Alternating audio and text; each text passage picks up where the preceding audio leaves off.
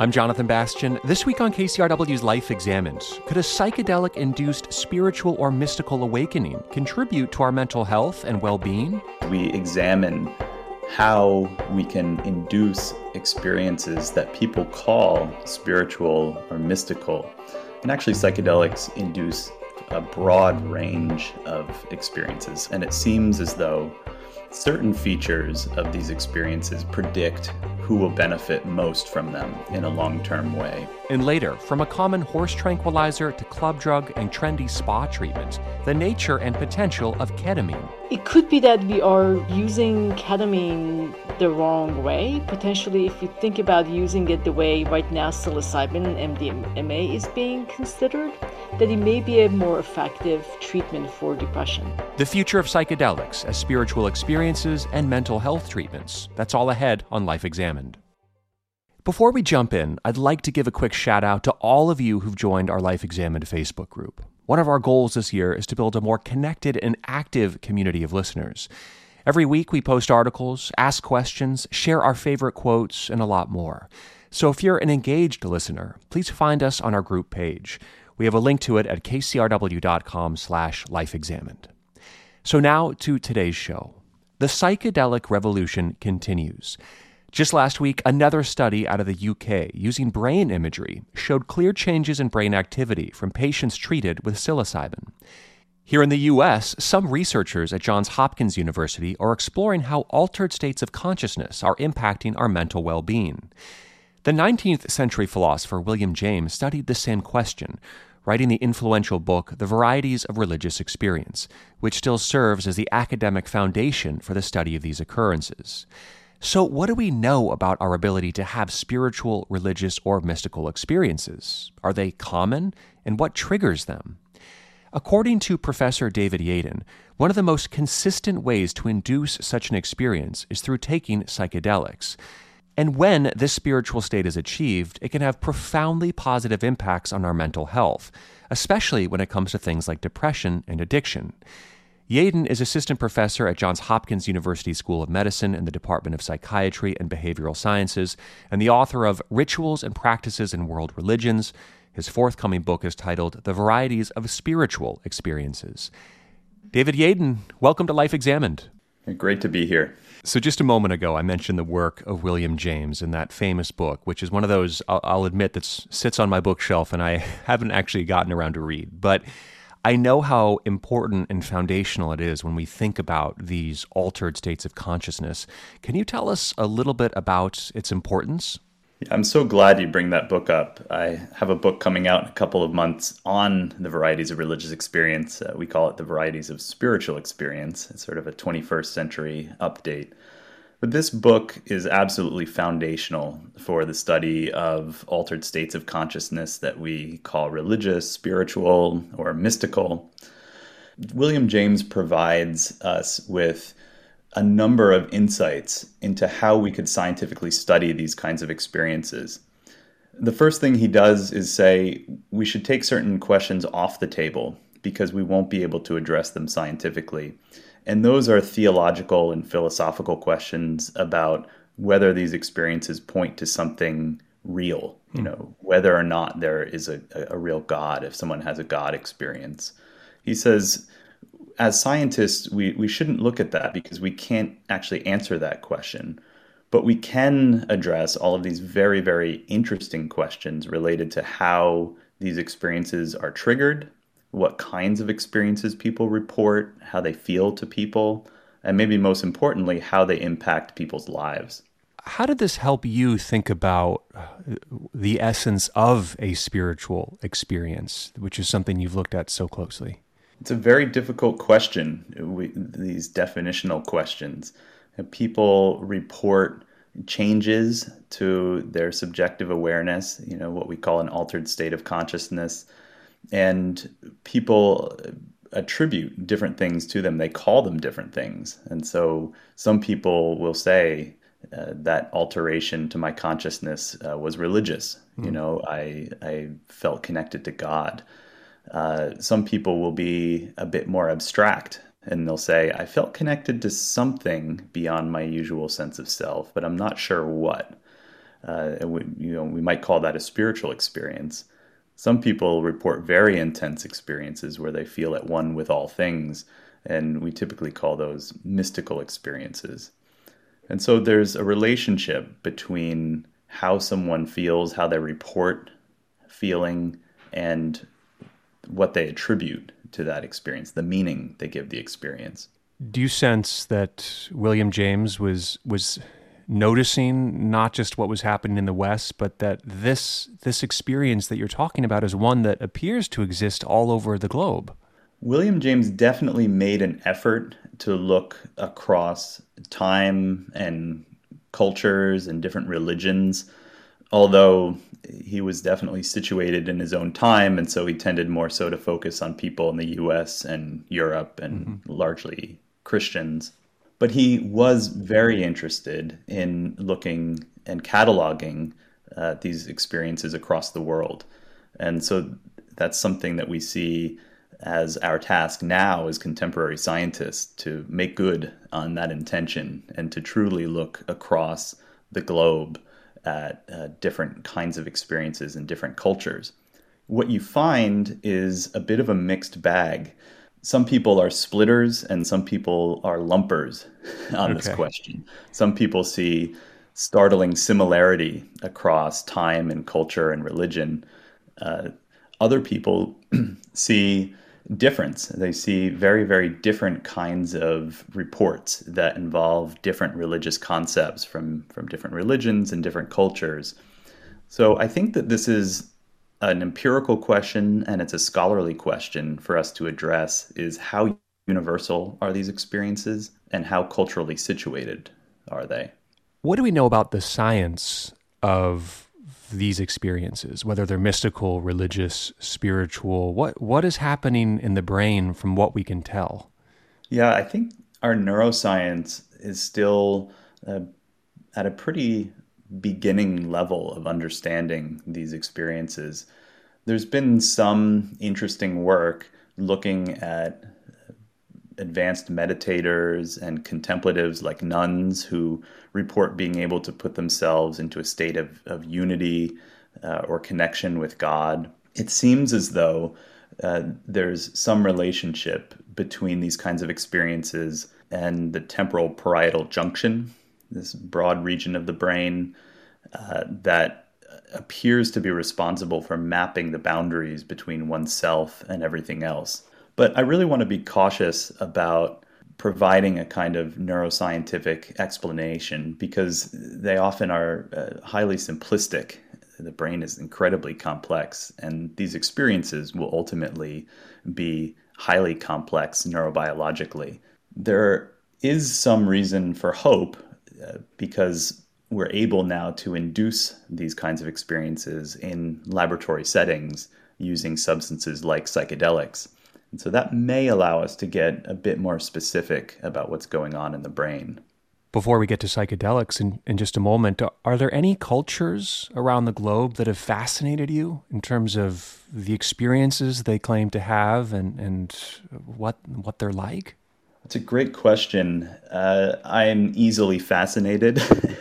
And so there's a number of cultures that I think absolutely fascinate me about the kinds of experiences they report. And again, we're back to this question of how similar are these experiences across culture and how different are they?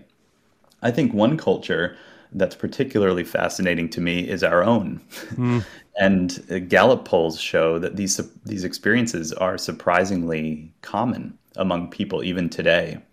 And so there's questions that Gallup has put out over the decades asking things like, have you ever felt close to a spiritual force that seems larger than yourself?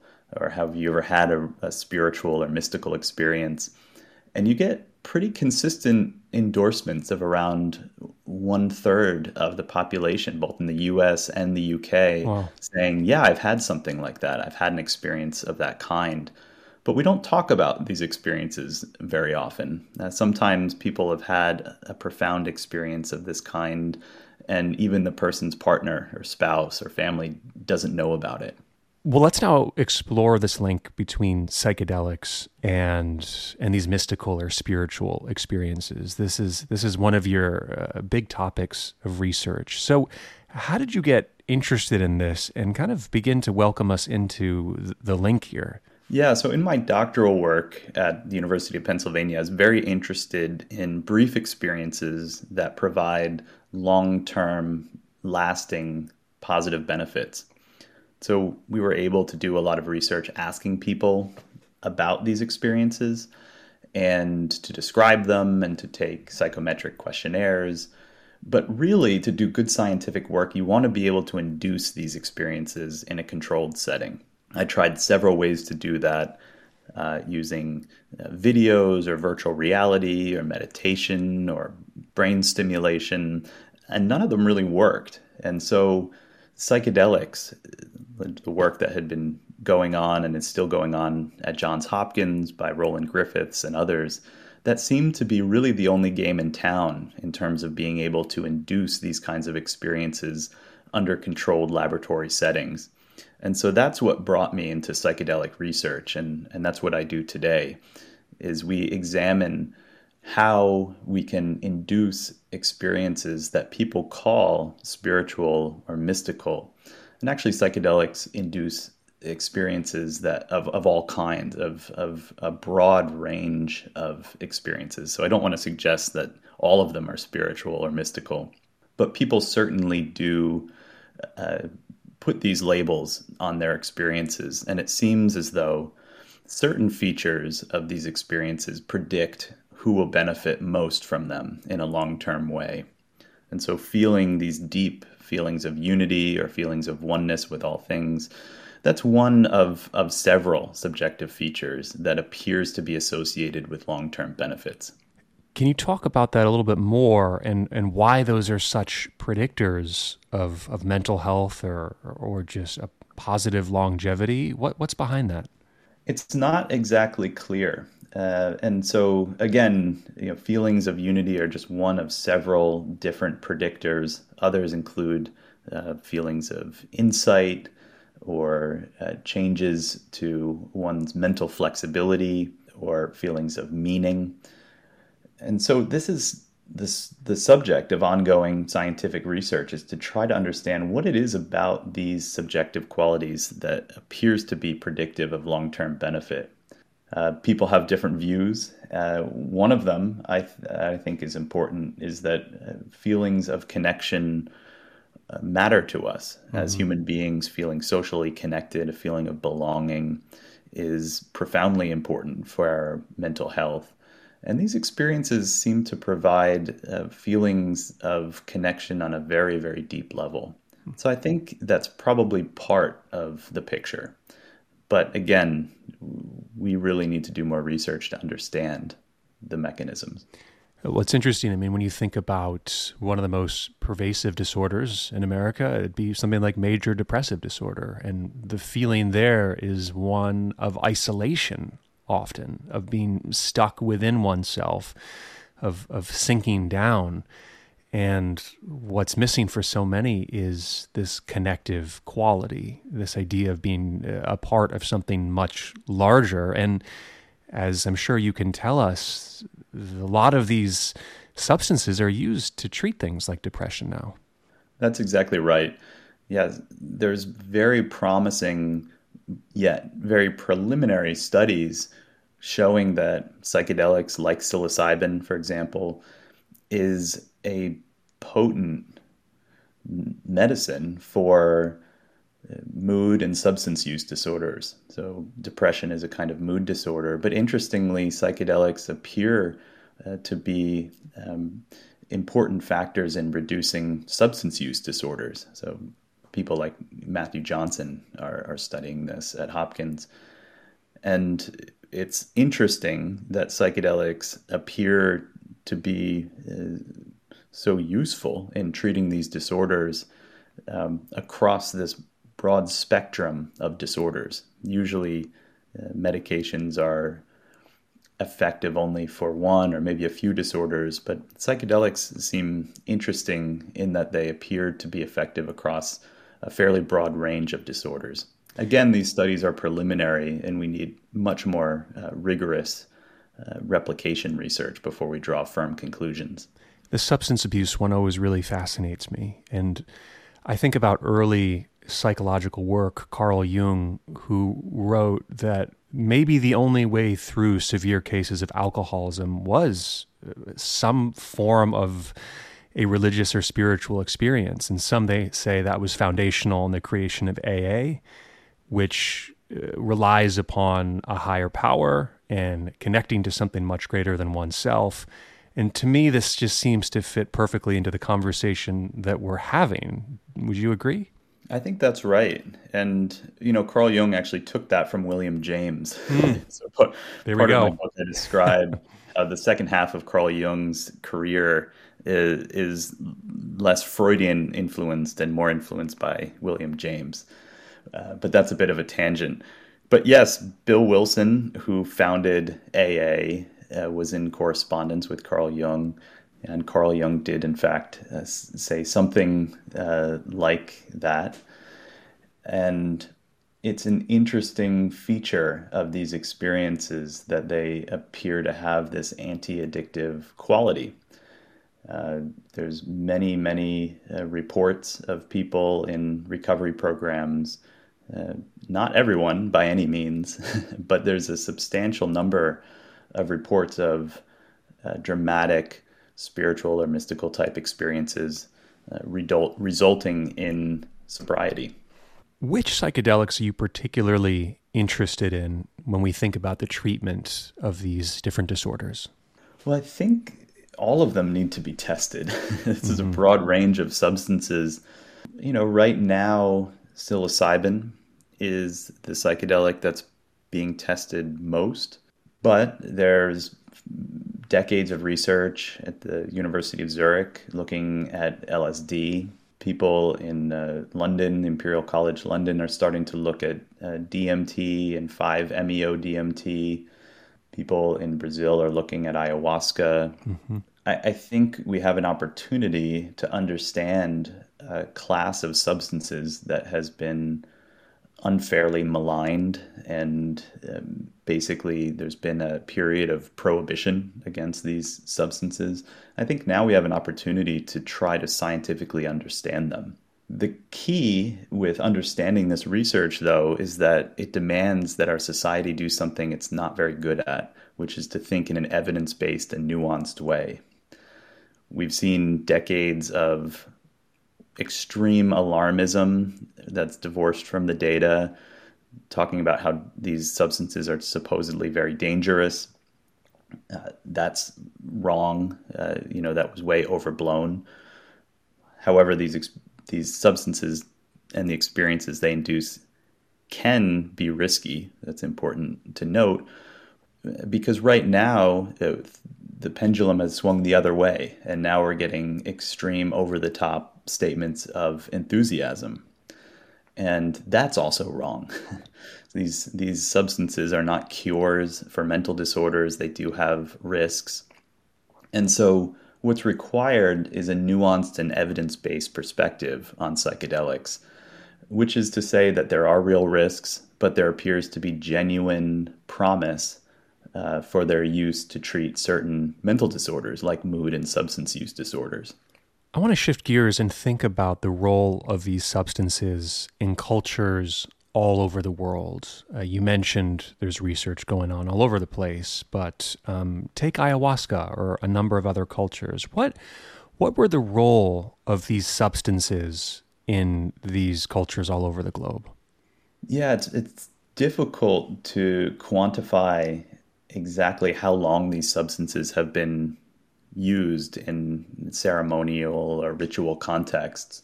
But it looks like in Mexico, it's centuries at least, and perhaps longer. In South America, ayahuasca has been used for centuries and perhaps longer. And there's some arguments that even in ancient Greece, a kind of psychedelic was used in the Eleusinian Mysteries, which was a ritual that is well documented.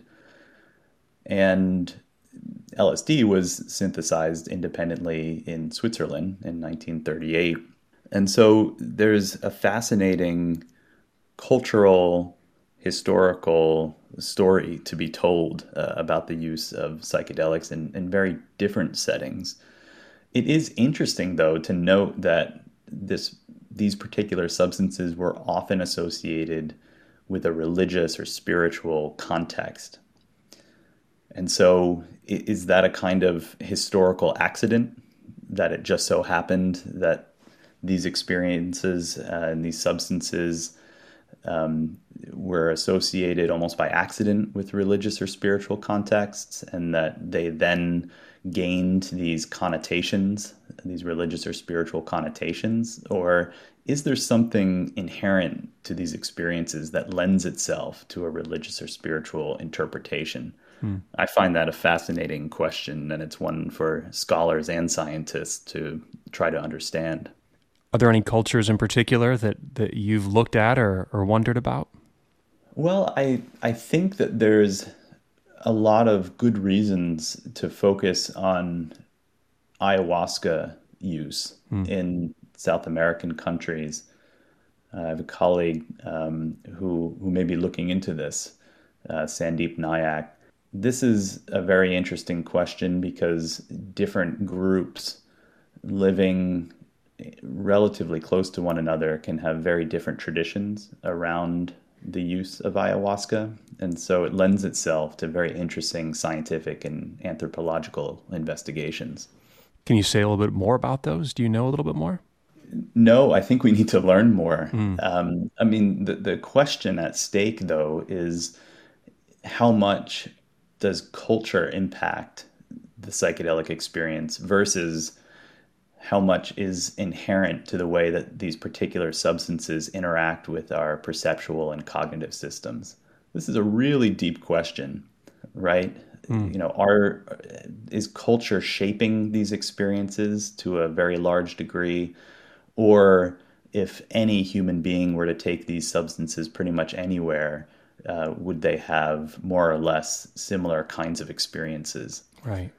And this is maybe where the question of ritual is so important, because, you know, when we think about what we know about a psychedelic experience is that it's the set and the setting, mindset or setting to go into the experience. And to me, ritual provides so much of that. I mean, can you talk about how those are so interlinked? Yeah, it's very interesting. Depending on how you answer the question that we've been discussing here about the role of cultural impact versus inherent kind of effects, you might see ritual playing different roles. So if you think that there are these inherent effects, you might see ritual as kind of providing a safety or a safe container to have a particular kind of experience. If you think, though, that cultural influences play a really massive role in shaping the experiences, then ritual is a way to supercharge cultural expectations, because you have a very deliberate set of practices that are informed by concepts and a social setting where people share the same beliefs and ideas.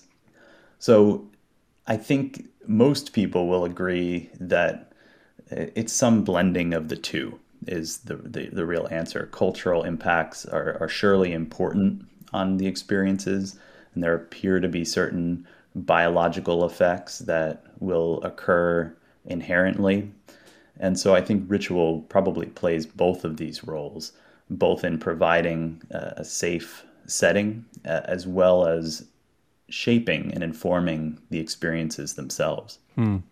Thinking of ritual and these substances, how do you make sense of something like Burning Man, which may sound kind of funny, but these massive gatherings around the country that seem to have only grown over the last couple decades, in which there's a tremendous amount of psychedelic use, and people feel as if they're going there for ritual or for some connection or cleansing, and then they return back to the regular worlds after that, perhaps feeling changed on some level. Just sociologically or anthropologically, do these things pique your interest at all? Absolutely.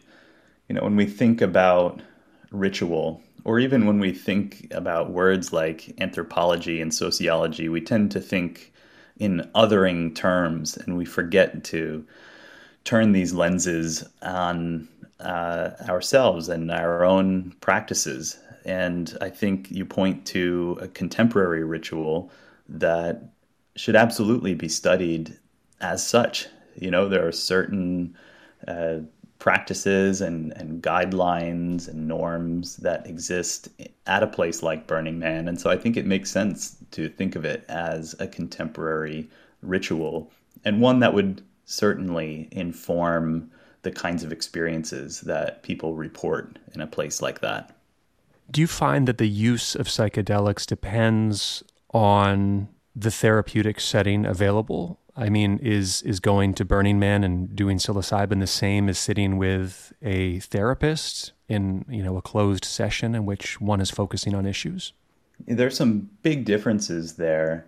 Psychedelics, when used in recreational settings, compared to other recreational substances, are relatively safer than many of them. So the alarmism that we've seen in the past is unwarranted, but there are definitely risks to taking psychedelics, and those risks are increased in a recreational setting. There's a number of things that we do in a clinical setting that reduce those risks. One of them is screening. So we know that there are certain people who probably shouldn't take a psychedelic if they have personal or family history of psychotic or bipolar illness. People are at elevated risk if they take psychedelics who fit that category. And so we do medical and psychiatric screening. We also do preparation, where we talk to people and tell them about the experience, that anything you experience will pass.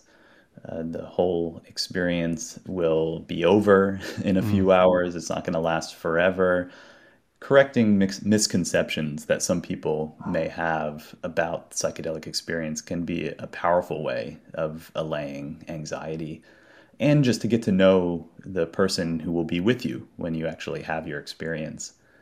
When people have their experience, they're on a comfortable couch, there are medical staff available, there are two people in the room, and you're provided with headphones so you can listen to music and eye shades. And so this setting is really set up to be as safe and supportive as possible.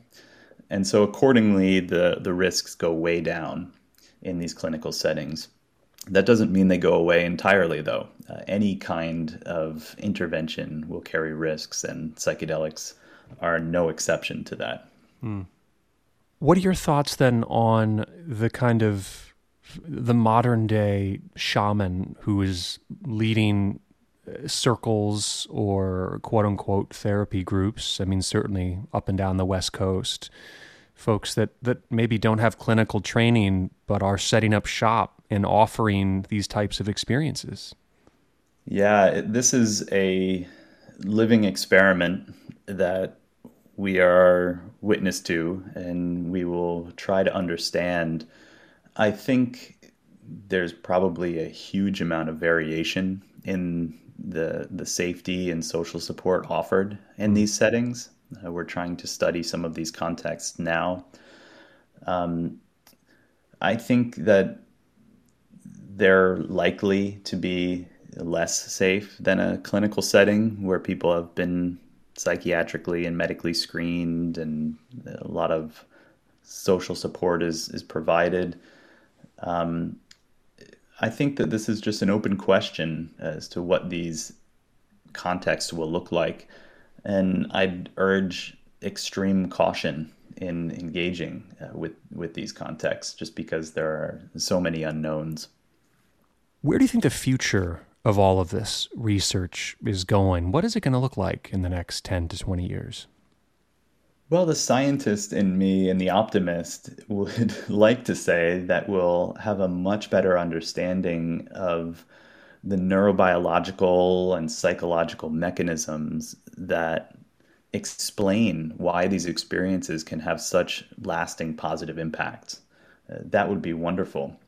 And that's what I hope for, and that's what I try to do at work every day.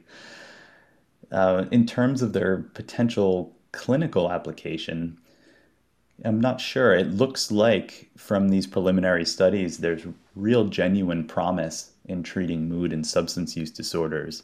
So it wouldn't surprise me in the next decade if psychiatrists are able to prescribe psychedelic experiences as treatments. In terms of how all of this will play out in society at large, in culture, I have no idea, of course. I have a lot of worries about that, a lot of worries that keep me up at night, because I think psychedelics, again, ask our society to do something it's not very good at, which is to think in a nuanced and evidence-based way, and to avoid these extremes of, on the one hand, demonization and alarmism, and on the other hand, over-enthusiasm. So it remains to be seen. I'm cautiously optimistic, but I have a lot of worries as well. Do you have any sense of what some of the future psychedelics that may be studied more? For example, I read about things like DMT, for example. What is that drug? What does it do? Yeah, DMT and 5-MeO-DMT are both substances that have acute effects that are much shorter. So LSD will acutely last for 10 to 12 hours. Psilocybin, which is in mushrooms, this lasts for about 6 to 7 hours or so. Whereas DMT and 5-MeO-DMT, the acute effects are more on the order of 20 minutes or so. And so scientifically, they provide a really interesting opportunity to study how even briefer experiences may have long-lasting effects of various kinds. Whether these briefer experiences are capable of inducing things like neuroplasticity on the neurobiological level, or influence brain circuits, or result in increased positive mood and well-being and decreased depression and substance use. Yeah, so this remains to be seen. I think the next frontier probably involves looking at these shorter acting psychedelics. Is there any research that shows that if at the heart of some of these experiences is what one might think of as a spiritual experience, that maybe one should look for that experience in any way that they can? It shouldn't necessarily be through psilocybin or any other substance, but that it's one that should be found wherever you can get it, in nature or surfing or in music, and the effects can be very similar. Yeah, I mean, with my research, I see a lot of it as very descriptive. And so I follow William James in looking at experiences people are already having and trying to understand them better. And so I don't advocate for people to go out and find a spiritual or mystical experience. I don't think we have enough evidence to support that. We haven't done trials where we go tell people to seek out a spiritual or mystical experience, for example. And so just because there's positive effects associated with a certain experience, that doesn't mean people should necessarily rush out and try to find those experiences. But the things that you mention, things like being in nature, enjoyable hobbies, exercise, meditation, we have good evidence that these are healthy and enjoyable things to do. And, if you happen to have a spiritual or mystical type experience doing them, then I hope at that point people will look into the kinds of scientific research that I'm doing as a way to understand the experience, so that they know that they're not alone in having this kind of experience, that they're not indicative of mental disorder usually, and that in fact people benefit from them, and sometimes profoundly so. Yeah, and I mean, perhaps even communal experiences, dance or yoga, music. I think of just examples where people feel that connectedness to others, to themselves, that these can also be tremendous tools in just helping oneself. Yes, absolutely. I think awe is an experience related very much to spiritual and mystical type experiences. And I think when we look at what we do in our leisure time, or say going on a vacation, it's interesting to look at what we already do. We basically find ways to relax and engage in leisure and pleasure, food and drink. But we also seek out awe. So we'll generally go to a museum or a monument or a mountain with a sweeping view. And so I think awe is an emotion that is maybe a bit more accessible than a spiritual or mystical type experience. And it's something that we seek out anyway, and it's something that we could probably make more time for. I've been speaking with David Yaden, assistant professor at Johns Hopkins University School of Medicine in the Department of Psychiatry and Behavioral Sciences. Thank you so much for the time today. I really enjoyed it. Thank you. And still to come, could ketamine be the next Prozac? Scientist Bita Moghadam on the history of the drug, from tranquilizer to club drug to pricey spa treatment. And as I mentioned at the top of the show, make sure to connect with us on our Facebook page. You can find that by going to kcrw.com/lifeexamined or by searching in Facebook for KCRW Life Examined. And when you're there, we'd love to know, what are your thoughts on the new psychedelic revolution? Is it a lot of hype, or is this here to stay? We'll be back after this short break. This is Life Examined on KCRW. Introducing the KCRW donation car, designed to be recycled. This first-of-its-kind vehicle will save you time, space, and hassle by disappearing. Enjoy the luxury and comfort of turning your underused car into a donation worth hundreds, even thousands of dollars. The KCRW donation car, already in your garage, driveway, or on cinder blocks outside your house. Act now at kcrw.com/cars. I'm Jonathan Bastian, back with Life Examined on KCRW. We just heard about the scientific research going into exploring altered states of consciousness using psychedelics and how these experiences are also linked to mental well-being.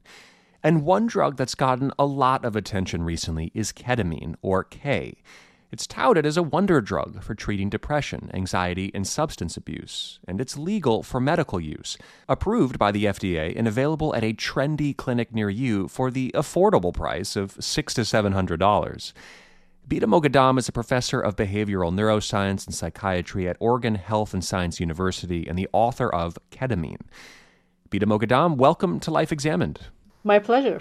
When was ketamine first invented? When does it start showing up? So it was synthesized in the 60s by design because drug companies were interested in synthesizing a safe anesthetic. There was a drug before it that was synthesized somewhat accidentally, the drug PCP, or phencyclidine or angel dust. Initially, that was marketed as an anesthetic, and when that was given to individuals at anesthetic doses, people woke up psychotic. So then they pulled that out of the market, but they thought, maybe we can synthesize something that's similar to PCP, but it's shorter acting. So that's how then ketamine was synthesized, with the idea that it would be an anesthetic that is safe, because anesthetics can be really dangerous because of their cardiovascular side effects.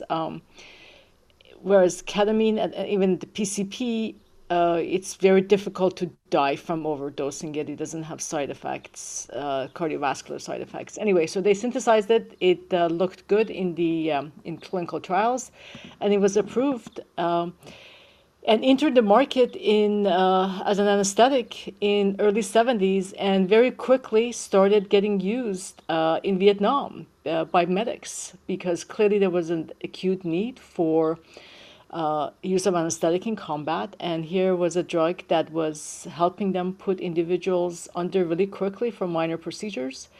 And it was also discovered then that it also has anti-pain and potentially mood-enhancing effects as well. Interesting. So how would you describe the sensation of being on ketamine? What does it do to the body? It is called a dissociative anesthetic.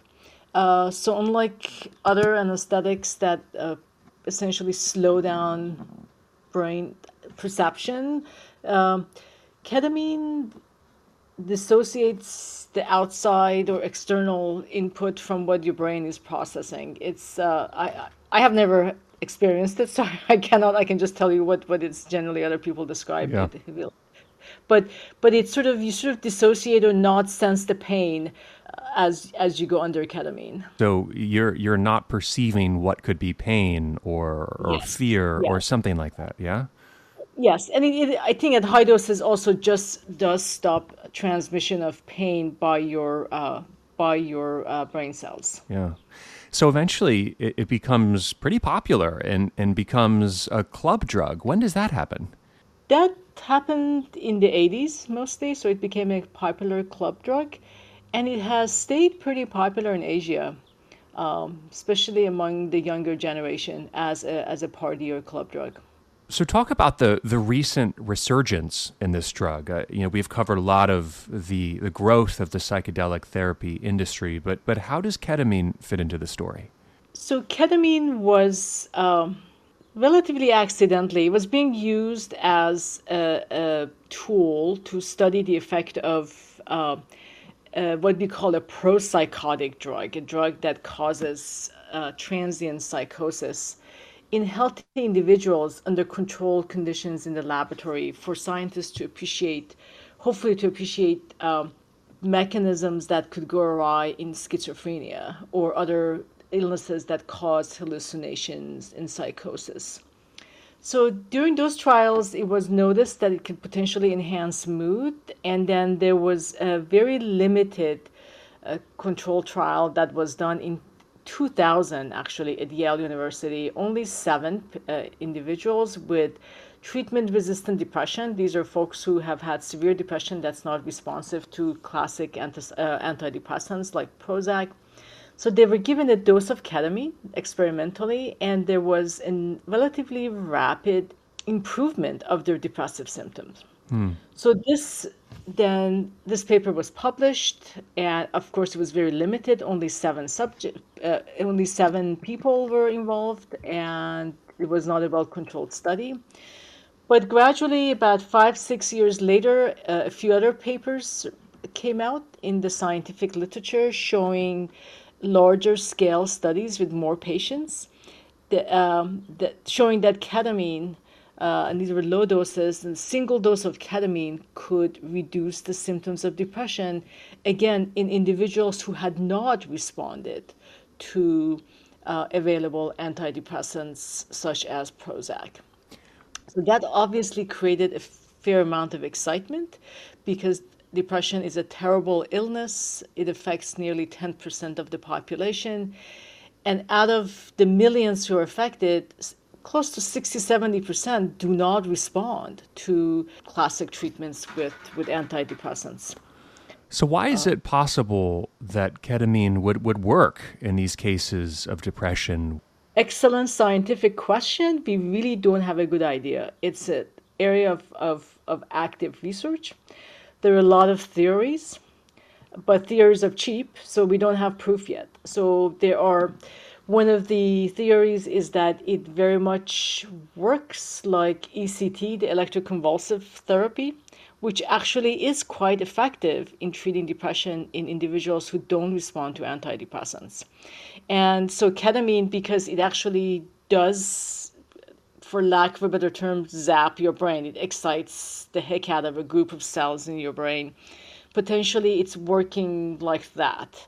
There are other ideas that it's actually influencing how new memories are formed, so you can forget about other memories. So there's a fair amount of research that's ongoing about it, but we don't really have a good idea. It's one of the most interesting puzzles right now in depression research. I've also heard that ketamine may be used as a first-line treatment in acute cases of suicidality. Is that something that you've heard as well? Yes, so that it is used for that purpose, but the clinical literature is mixed on that. There are some individuals who respond beautifully, but there are many who don't, and there are some who actually get worse. Mm-hmm. And one of the things that is reported to happen with ketamine is relapse. So you feel okay for a while, but then there's pretty rapid relapse to going back to how you felt before you had ketamine. I think this is one of the knocks on the drug is that it's very short lasting versus a number of other drugs that seem to kind of, even more classical antidepressants that seem to kind of stay in the system longer. It's true. So classic antidepressants don't work immediately. Most people have to take them for several weeks before they start to work. So clearly something has to change in your brain after a few weeks for them to start to work. Ketamine, in those individuals that it works pretty quickly after a few hours or a day. But then it doesn't, yes, the effect wears off after a few days. So it's recommended that you actually take it 2 or 3 times a week, which could be worrisome because we really do not have any safety data on what taking ketamine 2 or 3 times a week indefinitely does to your brain. Just like, with drugs like psilocybin and MDMA, there's a fair amount of interesting studies coming out to show that if one dose of psilocybin or MDMA is given while individuals are receiving psychotherapy, so it's sort of a guided drug exposure, that one dose is sufficient to reduce symptoms of depression and anxiety for months. And what's interesting is that ketamine could also work that way, just that we haven't recently tried it like that. There is an older publication in the early 70s that a couple of psychiatrists used ketamine, a single dose, in about 100 patients who were in a psychiatric ward. And they chose patients who did not have schizophrenia or psychosis, but patients who had depression and other psychiatric illnesses. And they combined one dose of ketamine with psychotherapy. And they reported that the majority of them, close to 70-80%, responded positively. And after a 6-month follow-up, they were still feeling fine. So it could be that we are using ketamine the wrong way. Potentially, if you think about using it the way right now psilocybin and MDMA is being considered, that it may be a more effective treatment for depression. How do you feel about these kind of modern, you might call them like spa treatments of ketamine? Can you talk about how those work? Because they seem to be popping up a lot, and they're quite expensive as well. Yeah, they're all over California, actually all over US. There are hundreds of them all over the country. I am somewhat concerned because I think if any of these clinics can essentially order ketamine, because if you have a medical license, you can order it. The profit margin is pretty huge because they charge somewhere between $500 to $700 per perfusion, and vulnerable people who are depressed may go to these and for 1 or 2 infusions per week for many, many months. So that's thousands and thousands of dollars. And still go back thinking, this drug should work. The media is telling me it should work. It's not working. So they're going in without the proper care of potentially of a psychiatrist or a therapist, without any safety data available for us to tell us what would, 2 or 3 times of ketamine, 2 or 3 times a week ketamine does to your brain if you keep doing it. So yeah, they're not regulated, and because of that, I am concerned. I'm not saying that all of them are shady, but because it's not a regulated business, and that right now some of them could tap into the vulnerability of some individuals, I think I am concerned. I hope that they do start being regulated, at least to some extent. How much of it do you think is just hype? I mean, because even when you read a lot of mainstream newspapers, the New York Times, whatever, you listen to NPR, I mean, there are, it seems to me, weekly stories about the power of psychedelic therapy. It's just the hot thing right now. And my sense is that, as you say, people in desperate situations are trying to grasp whatever may give them relief. Yes, so I need to make a distinction between psilocybin and ketamine because data for psilocybin is being generated. With ketamine, the data that we have shows that it actually works in a few percentage of people. So yes, so much of it is hype. Now, granted, it does work in some people, and those people should be able to use it. But in general, the message that, oh, we have a new treatment, a magical pill for depression with ketamine, that is inaccurate, and that's definitely a hype. What do you think the future of psychedelic therapy, or just the use of psychedelics, will look like as we move into what I think is this next really interesting phase of more clinical studies, more knowledge, more access?